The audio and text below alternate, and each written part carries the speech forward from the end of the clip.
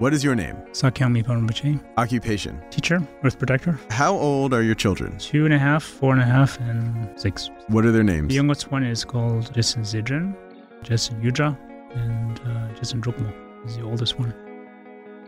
Hi, this is Joshua David Stein. Welcome to the Fatherly Podcast. Today I sit down with the Sakyong Mipham Rinpoche, the spiritual leader of the Shambhala School of Buddhism and the author, most recently, of The Art of Good Conversation. So stakes are high. The Sakyong is actually a title, which means Earth Protector. So I was curious about how he balances protecting the earth with, things like grocery shopping. Because how many times do you get to ask a holy man about what's on sale in aisle 4? Also, of all father and son dynamics, I think the Sakyong's is one of the most interesting. His father, Chogyam Trungpa Rinpoche, founded the Shambhala School of Buddhism in the 1970s, and sometime after he died, the Sakyong became the Dharma king and head of the lineage. For his part, the Sakyong was born in Bodh Gaya, India, grew up with his mother in a Tibetan refugee village, studied in monasteries for much of his youth, then joined his father in America. Today, he lives outside Boulder, Colorado, with his wife and 3 daughters, though he continues to travel around the world, giving lectures and going on retreat. But you don't have to be a Buddhist to struggle with concepts like impermanence, aggression, and ego. Because nothing makes you realize your own ego as much as a 6-year-old who thinks all your dance moves are dorky, or gazing into a mirror when you're middle-aged, or incites aggression like a kid who won't spread his fingers to put his gloves on. Just spread your fingers. But I was curious about how, as Dharma King and Dad, the Sakyong deals with things like this, and if he had any words of enlightenment for befuddled fathers like me out there. Stay tuned. Welcome to the Fatherly Podcast. My name is Joshua David Stein. I hope you enjoy the show. You are the Sakyong Mipham Rinpoche. Can you explain who you are to our listeners? Of course. Well, I'm delighted to be here, and especially on this particular subject of fatherhood, because I'm a spiritual leader. I'm from of a Tibetan lineage or background, and teach meditation and try to engage in how to bring really spirituality and meditation and mindfulness and these activities into sort of daily life. So that's sort of certainly part of being a father. And you're also literally a father. I am. No, this is not figuratively. My children think so. So yeah. Yeah. You are the head of the Shambhala tradition. That's right. Which was founded by your father. Yeah, my father was Chogyam Trungpa Rinpoche, and he was a great spiritual leader in Tibet, and he escaped, with Tibetans in the late 50s, early 60s, and then was in India. He eventually went to study at Oxford University and sort of assimilated to sort of Western thought and philosophy. He came to sort of a crossroads himself, how to take this wisdom that he was brought up in and then how to bring it further. And I think then he began to teach Buddhism in the West and teach meditation, so he was regarded as one of the sort of founding figures of this tradition. You were born in Bodh Gaya. That's right. In India. That's right. And live in Boulder. I do. I live in Boulder, and we're in Halifax, Nova Scotia.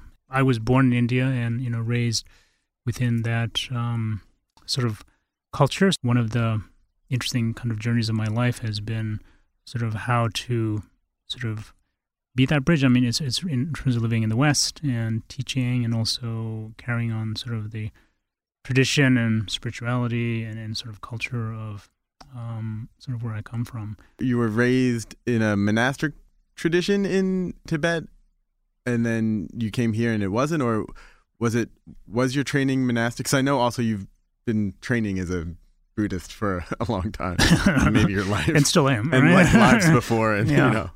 Well, yeah, I think a lot of the traditional training is in monasticism, but for example, in my tradition, there's a family lineage, which I'm part of, so that really is passed down through the family. There's also monastic lineages, which are passed through monastic, vows and so forth. A lot of the training is in like in a monastery, so I spent a lot of time in a monastery, educating and so forth. As a kid? As a kid, and also as an adult. I went back and, I spent, quite a few years doing that training. So that's part of the sort of the background, yeah. So you're raising 3 kids in the Western world. Was your childhood at all like theirs? Did you have a childhood as we would imagine it with, like playing around and just kind of, or... Well, I think I travel a lot because my father was moving. And so I was raised in India with my mother. We were in a Tibetan refugee situation. And I think our whole culture was just trying to re-ground itself, basically. So I was raised in a much more different situation than my children now, in the sense of they have more stability and in the sense of just sort of what is going on. But at the same time, I think the values are there, and I think very much we're trying to raise our children so that, because they are bicultural, and we both speak Tibetan and English, and they hear a lot of different cultural aspects. In the culture you were raised, the kind of underlying values of Buddhism were part of the broader culture, and in the West, even though now I feel like when you you go to a spa and there's like a picture of a Buddha head, right. I noticed like, that. You see the head, but not the rest of the body. Yeah, exactly. The image of the Buddha has become part of the cultural milieu, but probably the values, the deep-seated values of, I don't know, non-attachment and the idea of reincarnation in general aren't so much a part of it. Right. And being raised in a culture where those values are your values, end of the culture, versus a culture where the overall values are drastically different. In Asia, it's the same thing. There's a lot of sort of modern materialism and so forth. Much more now in the modern context, because I think meditation is much more common, much more normal. I think Buddhism is understood to be sort of a deep tradition. At the same time, it sort of has this kind of cultural affectation where it's about being calm and these aspects. So, which are true, but obviously people are not generally aware of the sort of the depth of the whole thing. So that is part of what we're trying to impart on our children. I think they have a sense of that depth just through our sort of osmosis, I think a lot of parents want to teach their kids the values of not being materialistic, sort of the values of selflessness. As a dad myself, it's like I'm also trying to impart the idea of impermanence. A pet dies or a grandparent dies or someone dies, and you're trying to explain. I think my grandfather died, and I was trying to explain it to my son, and I was trying to explain to him about reincarnation and whatever. And he was like, oh, well, then why can't I just kill Augie, who's his brother? Because he'll just be reincarnated anyway. It's like, I got to think on that. Let's back out of here. Yeah, it's like, how do I find the exit from that one? I mean, that was part of my inspiration to write my book, Lost Art of Good Conversation. I felt like part of raising your children is having these conversations, because I travel extensively in the world and meet different traditions and meet different people, and I realized there's a lot of just commonality of just how to bring your children up with just some decency, and dignity and so forth. So I feel like that's something that's not necessarily one culture. Then there's deeper issues like how do you explain, rebirth? And, and we have whole courses on that, right? So good luck with that one. Yeah. They're entering into life, and they're so fragile, and there's so much happening, and it's very intense, being a child. How do you guide them in that process? There's different ways of communicating. It's what you say, but there's just how you are with them, right? And so I think that's a lot of being with children is just sort of your general how you are as a person. And then that's also very testing. Like, if you do have certain principles, like you're practicing mindfulness and they say, oh, you're not being mindful, your children immediately see that. Yeah. And or you're not being patient. You have to do it. You can't just talk about it. The Fatherly Podcast is brought to you by Cheese Dippers by The Laughing Cow. Every kid's got an imagination all their own. Whether they're racing monster trucks, playing teacher, or dreaming of setting foot on Mars, even the wildest imaginations are hungry for more. Feed your kids' appetite for adventure with Cheese Dippers by The Laughing Cow. With perfectly crunchy breadsticks and creamy cheese, it's a crunchable, dippable, enjoy however you wantable snack that's always a favorite. Plus, it's made to go anywhere their imagination takes them. Cheese Dippers by The Laughing Cow. Snack like you. And now back to the show. A lot of other practitioners that I talk to who are parents, it's like, on one hand, you want to devote yourself to practice and go on retreats, and on the other hand, you just need to be there. Right. How do you balance that obligation you have to the broader world with the obligations you have as a father at home? For myself, approaching it with some normalcy as opposed to I'm leaving them and coming back. This is part of how life is. It is a balance, because there's a time where you do want to be in more meditation and more retreat. I mean, for myself, it's been sort of balancing, because I feel like, as you're saying, how you are with them when you are with them is so important. And so when I'm there, I try to be as much as I can be there. And but then when I do have to travel, I try to bring them in as much. And they say, "Oh, are you going to go help people?" And there's just some sort of connectivity as opposed to you just disappear. Yeah. To me, it's daily how you balance it, and also it's sort of annual, like what times of the year are doing a retreat, because that does make you a stronger person or deal with what's going on. When your children are young, you're going to have to give up a lot of practice because you just have to be there.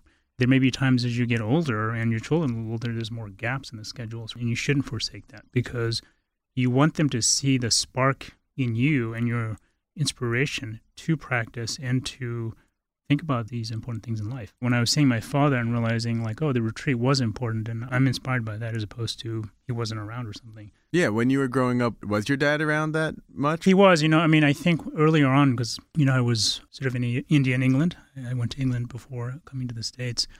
And then later he would take me, for his teaching and retreats as much as he could. So that was a big part of my upbringing was really from a young age being in that environment. How, as a child, did you balance that with just your dad being your dad? And how do your kids balance just you being dad versus you being the Sakyong Mipham Rinpoche, Earth Lord? My father is a teacher, and as a spiritual teacher. There was him as my father. And, sometimes the lines are very clear and sometimes the lines weren't so clear. Is this him talking to him as a father or is this him talking to him as a spiritual sort of being, right? To me, where they sort of met was just his sort of deep love and affection. That's the strongest thing that has remained with me, ultimately what inspires you and drives you. And there is all the training, there is all the wisdom, and that's obviously incredibly important. But it's from a person. That's kind of what you're doing as a parent. You're raising your child as a parent, and they're yours from that point of view. But at the same time, you're teaching them how to be a human being. You're teaching them or showing them what's important in life. So you are, in a sense, imparting spirituality, as opposed to it's just how to eat and how to dress. One of the things that people always talk about, especially when they become parents, is just having grown up, because we think we're still growing up, and all of a sudden we're supposed to be adults, right? And so that's like a big wake-up call. And so there is an aspect which is that, I wonder what my parents were like. Did they go through the same thing as opposed to they had it all together? And you realize, like, probably not. Everyone is just figuring it out. Yeah. Did you ever question whether you wanted to continue in your father's footsteps? From a very young age, I was always interested in meditation and however you want to think about it, whether it's karmic. But I always have personally, and that was something that was really important to me. And I would always ask my father about these things, and he was like, "You should go play, right? Enjoy yourself now, right?" And I never felt it was put upon me. I certainly felt the pressure, for sure. And it wasn't really like a conscious decision, I'm going to do this, but it felt more just sort of organic. When did you start meditating? When I was already 4 or 5, we would sit in what we call pujas or ceremonies, and you would be involved in the practice that was going on. But it's sort of as a older, more conscious person where I'd have a regular sitting practice or meditation practice. I probably was like 12 or something. One of the things that I think is so nice about the Lost Art of Good Conversation is you talk a lot about obviously listening, but then allowing the person space to be themselves without aggressively imprinting your own desires of the directions of a conversation, which makes it very self-conscious to be doing a podcast with you, but it is what it is. But, as parents, I end up having a lot of conversations. I have a 4 and a 5-year-old. Talking to kids is interesting because they're nonlinear, and you just kind of have to sit there and you let them lead it. If you try to push too hard one way or the other, it just it crumples. Do you think having conversations with kids is good practice for having conversations with adults? Or? I think so. Yeah. Because unfortunately, sometimes it doesn't change. To me, it's more about being there. We live in a very fact-driven, information-driven situation. Am I going to get something out of this conversation? And I think part of the emphasis, at least in the book and what I've learned, especially with being with children, is just to be there. And it doesn't matter so much what the conversation's about, or I'm trying to get my point across, or they're trying to tell me something. Because a lot of times, they'll be telling a story and they go into fantasy, right? And then you join the fantasy and they'll say, I'm just pretending, Yeah. And so all of a sudden you go, I thought we were pretending. That's not true. And so all of a sudden they want to be serious, right? Yeah. So it kind of goes back and forth.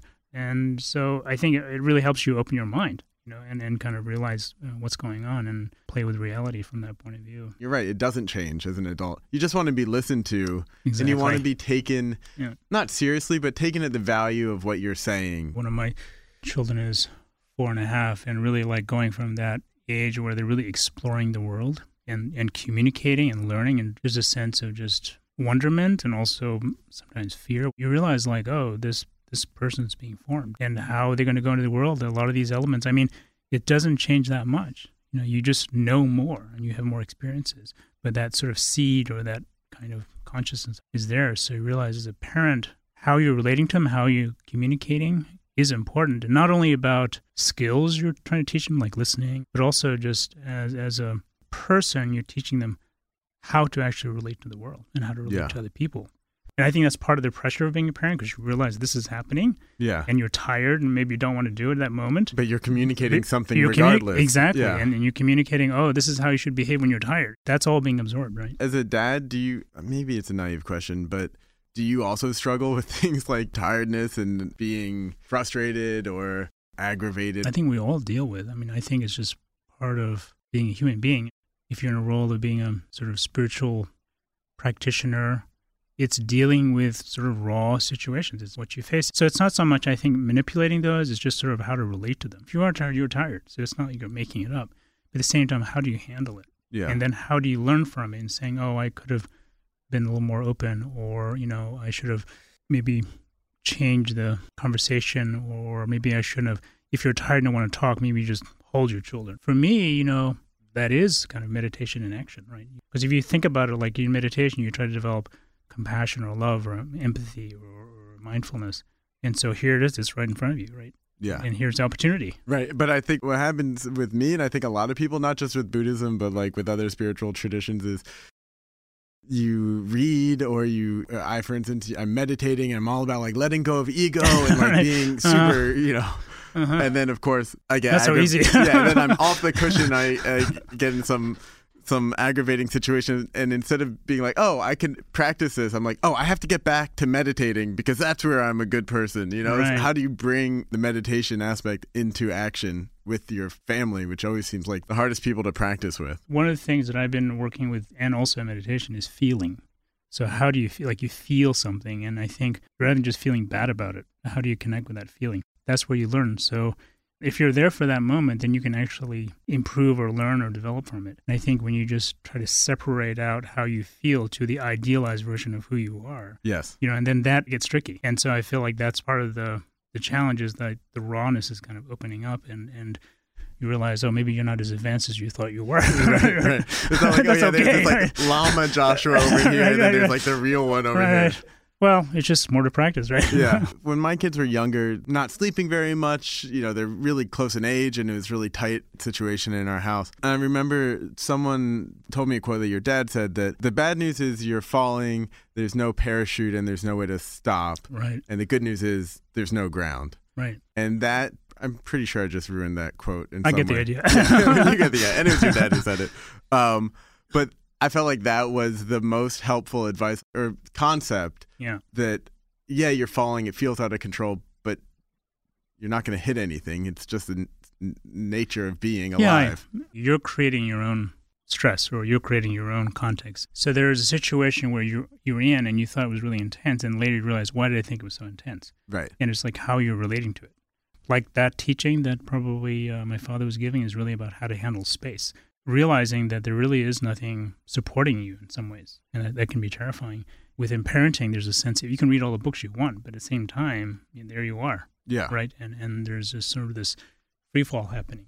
At the same time, there's nothing going to catch you. There's no moment of impact where it's all going to fall apart. It'll just be what it is. Exactly. Yeah. How did having kids change fundamentally your practice at all, or how you approach your practice? Very much. As every parent, it's such an amazing sort of moment when they're born, especially, and then that's happening. And I think that it helped in terms of like a personal point of view of really having to care and through your life and what you're doing in your life really had a different depth to it. Mm-hmm. And, I was always had a lot of responsibility from that point of view, but this really changed it and deepened it. And it also makes you just much more human and understanding and sympathetic. And so that was a big change. And also just on a sort of a spiritual level, it was like, oh, these are children that you want to pass things on to, and you want the wisdom and tradition and insights that you receive. Now you have a way to really kind of pass that on. So that really changes in terms of time. All of a sudden, the future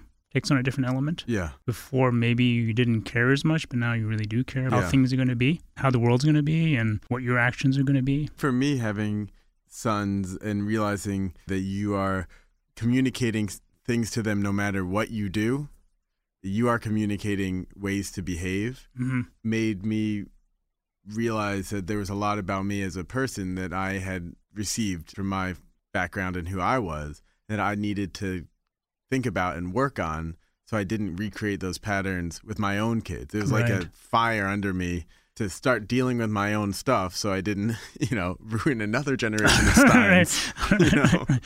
Right. Well, yeah, that's good. I don't know if I'm successful, but at least I'm working on it. Yeah. Did you ever think about wanting to remove your family from this setting sun world and finding a place in a less materialistic society? What I've realized is, you can't really run anywhere, hide anywhere.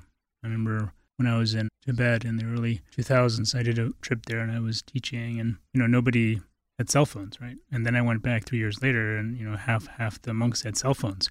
And we were in the middle of nowhere. I mean, really nowhere. And all of a sudden, these towers were up somewhere, and, we were in these big pujas and people were on their cell phones. So I was thinking, if you can't hide in Tibet, where are you going to hide, right? Right. The idea of sort of running away is a nice fantasy to keep up. And there's probably places you can still go and do that. But more and more, it takes a level of stress just to keep it out. There's definitely a level of deep concern, and as we all do, especially these days, with all the, I think, a level of fear. Yeah. I would say something that is as much a concern sort of the time is just a feeling of hopelessness or despair. What's the world going to be?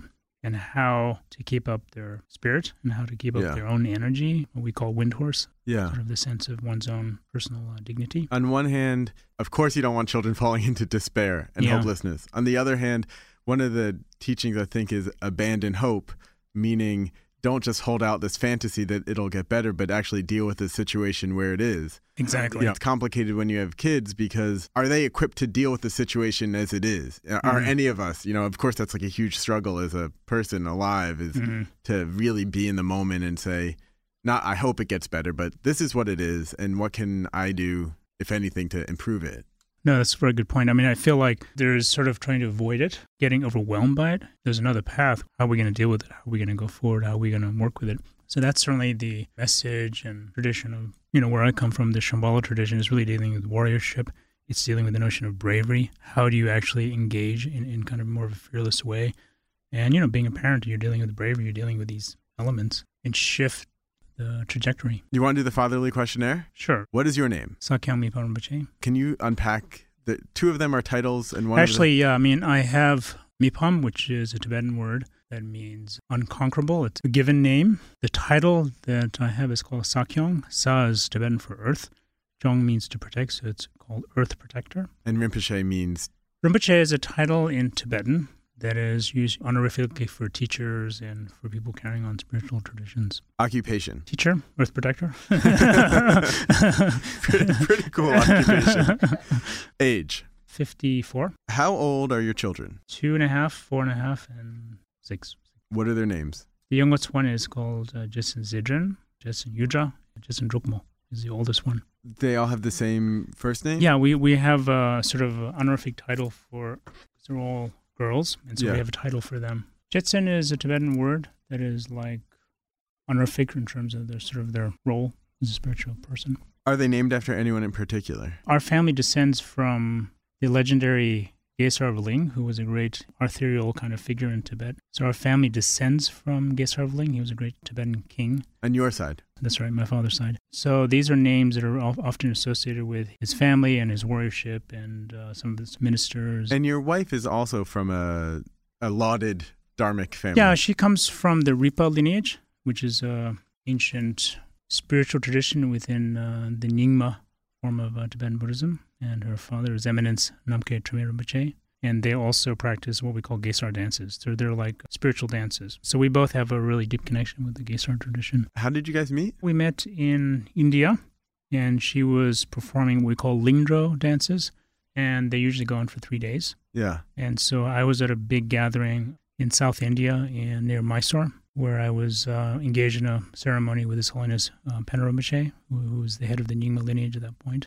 So with several thousand monastics and Tibetan lay people, and there was the dancers, and we were celebrating. And that's her family and her people from her village were performing this 3-day dance. And then we met. Did she know who you were and you knew who she was? Or it was just like, who is that cool dancer? And she's like, who's that cool llama? Yeah, kind of. That's if you want to sum it up, that's probably. Do you guys have different styles of raising your kids, or is yours more, I don't know, Western? Or My style is becoming more like her style. That's how it goes, yeah. Do you have any cute nicknames for your kids? I generally call them Jetson. But how do they know which one you're talking to? By the tone. Let's hear it. There's Jetson, and there's Jetson. And they know. That's amazing. Yeah. Because they'll be in a room and I'll say it, and they don't know which one I'm talking about. Wait, say it once more.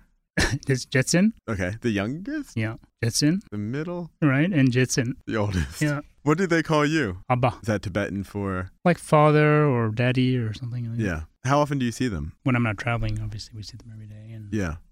we're with them. And then we just went back to Nepal, and they were there visiting with my wife's side of the family, her mother and His Eminence and so forth. Silly question, but when am I ever going to ask it again?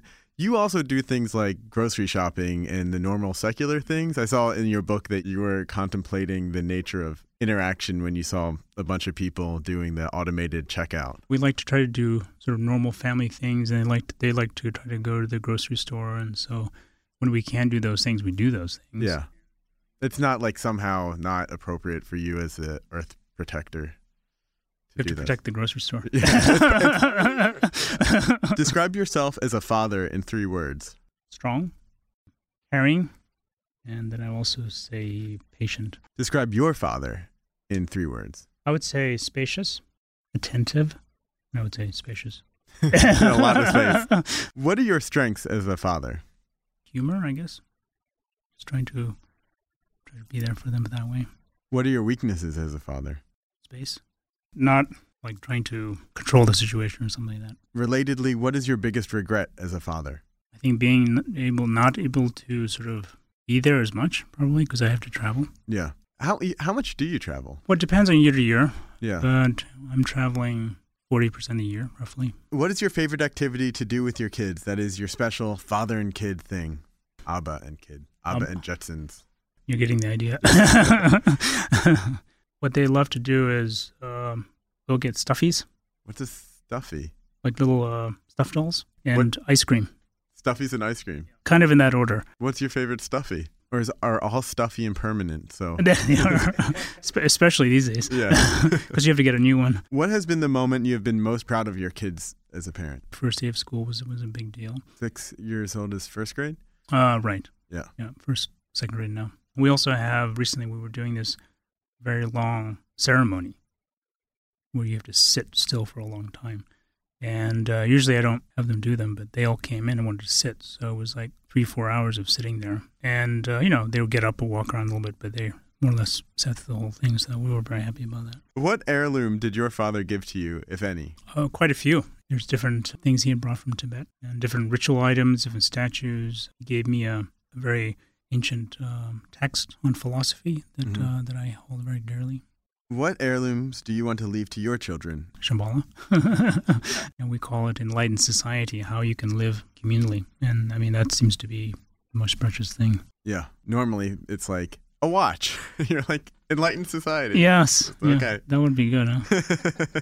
Describe the dad special for dinner. Well, they like sort of children's food, but we usually make momos, which is a Tibetan dish. It's like dumplings. Yeah. So they love momos. So, do you have a special momo recipe? Yes.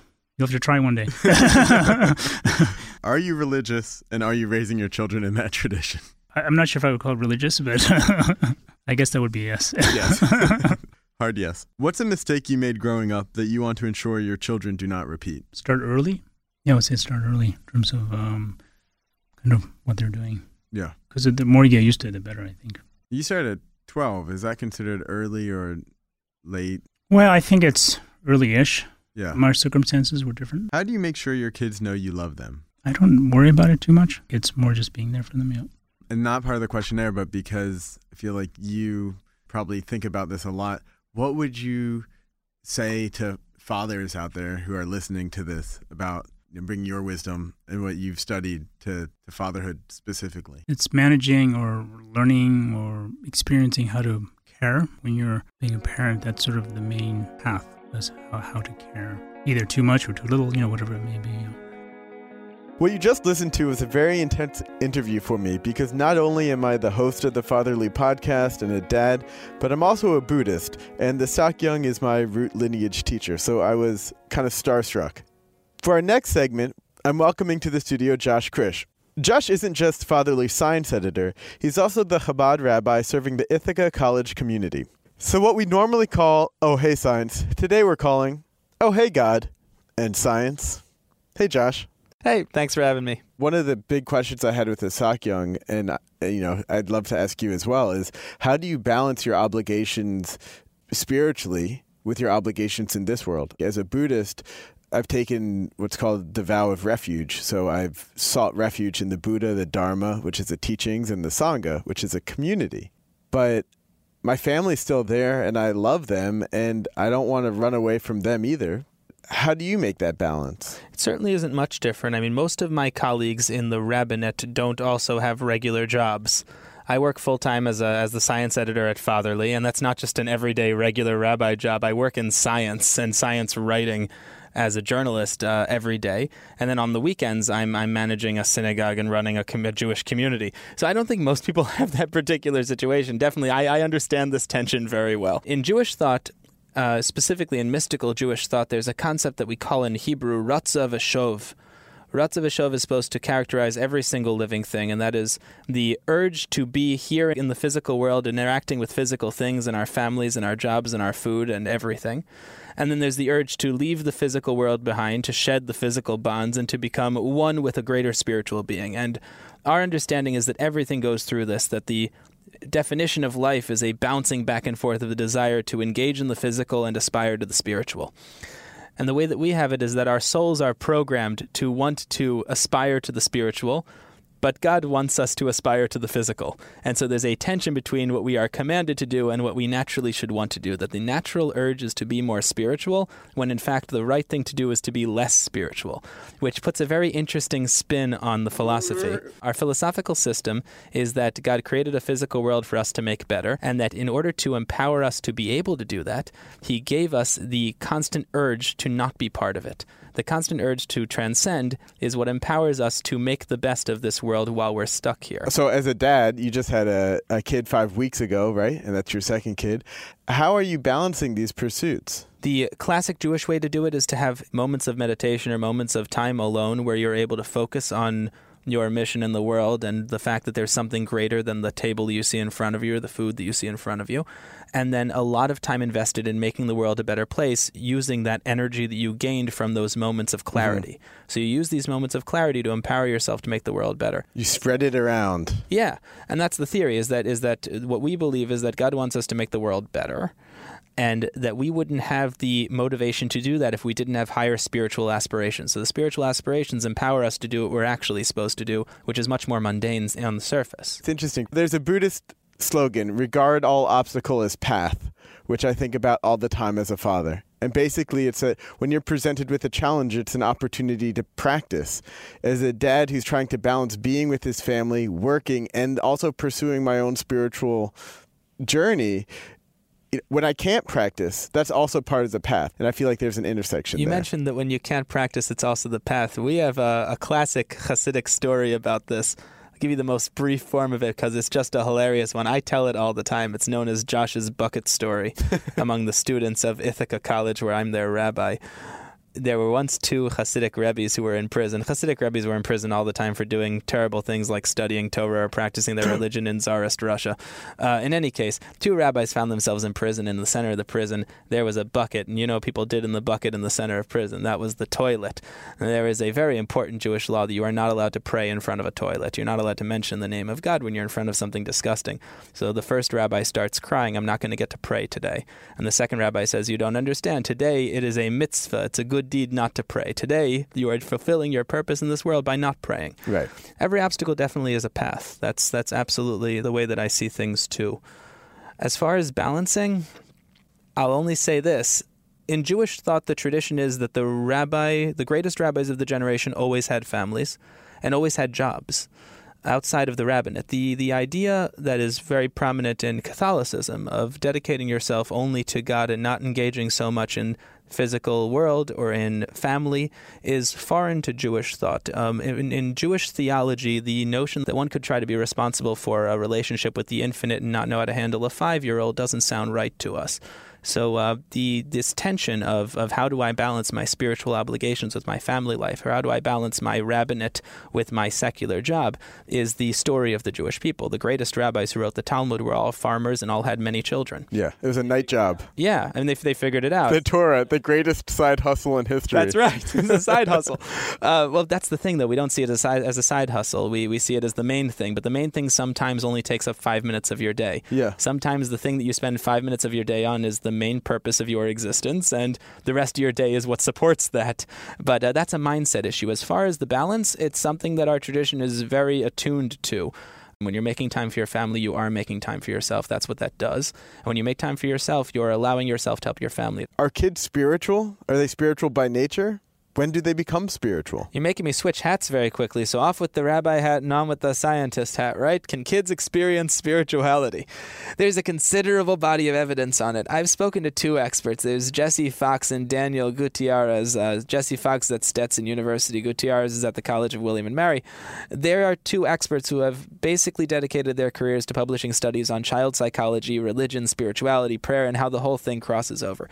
They essentially say that there's a component of spirituality that's innate to every child, that you see in studies children automatically have, but that the shape that spirituality takes is entirely dependent on where they live, what time in history, what their parents are like, and what they're told by leaders.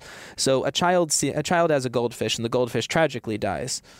The child is going to feel a loss, and the child is going to search for what happened to my fish. Now, if the child's being raised by somebody who wants the child to grow up in an atheist tradition, then the person will, I assume, explain to the child that nothing happens to the fish next, and that the value of the fish's existence was the perpetual swim uphill, right? Sisyphus. Yeah. Sisyphish. If that person is of one of the theistic traditions, they're going to probably describe a heaven and a God, and I'm sure you can fill in much better than me what somebody of the Buddhist tradition would explain to a child who lost a goldfish. But in any case, a child would project that spiritual yearning for what happens next onto whatever religion you give them.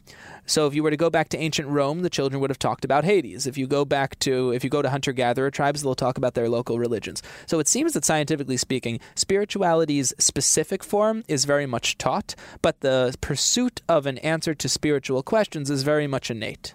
That makes sense. In Buddhism, they often talk about the harmful patterns that we create as we grow and the openness of a child to the world. So are children better at spirituality than adults are? Maybe. The researchers I spoke to told me that as far as they know, every faith tradition has the idea of returning to the faith of a child or returning to the simple spirituality of a child. That this is supposed to be an ideal for everybody. We have it too. We have a Hebrew term for it, chanoch lenar al pi darko, that every person should try to pursue their childlike faith. Yeah. I know Christianity has this too, returning to the faith of a child. So it's very, very present. But what's so interesting, and it just occurs to me now, right? You're saying the impulse to spirituality is innate, but the specific type of spirituality is learned. And all of these learned type of spiritualities privilege that moment in the child before the specific format is learned, which seems like an argument for a sort of unspecified spirituality. The way that we deal with it in the Jewish tradition is that there's an undercurrent of passionate spiritual seeking that a child has, and it hasn't taken a constructive form, so you can't do anything with it. A child wants to understand, a child wants to be one with something bigger, and a child has no idea how to express that yearning. That yearning is very powerful, but without expression is useless. So the idea of returning to the passion and the force of I must pursue spirituality that a child has, the urgency, is very valuable, but shapeless urgency maybe not. At least that's how we deal with it. I think in Buddhism we would talk about there being basic human goodness, a sort of unsullied Buddha nature, which through our actions becomes more and more blocked and more obscured. And part of our path is to block those obscurations and get back to that state of basic human goodness. You know, why don't you convert to Buddhism? I'll go back to Judaism. We'll call it a day. I'm not always sure that we'd clearly notice all the differences. Yeah. When you talk about obscurations, we have a word for it in Hebrew that we describe exactly the same way, called klippa, which means a shell or an obscuring. I think a lot of people, especially those that don't have a whole lot of respect for spirituality or for religion in general, tend to equate spiritual thinking with magical thinking, that it's like fairy tales or like fiction. Make-believe. Right, like make-believe. They're not right, and not because we're spiritual people who don't see our life's pursuits as fiction, but simply because there's an entirely different way of approaching magical thinking and spiritual thinking.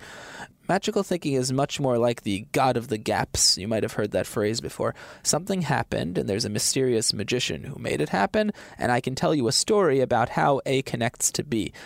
By no standard is that spiritual thinking. That's fairy tale thinking.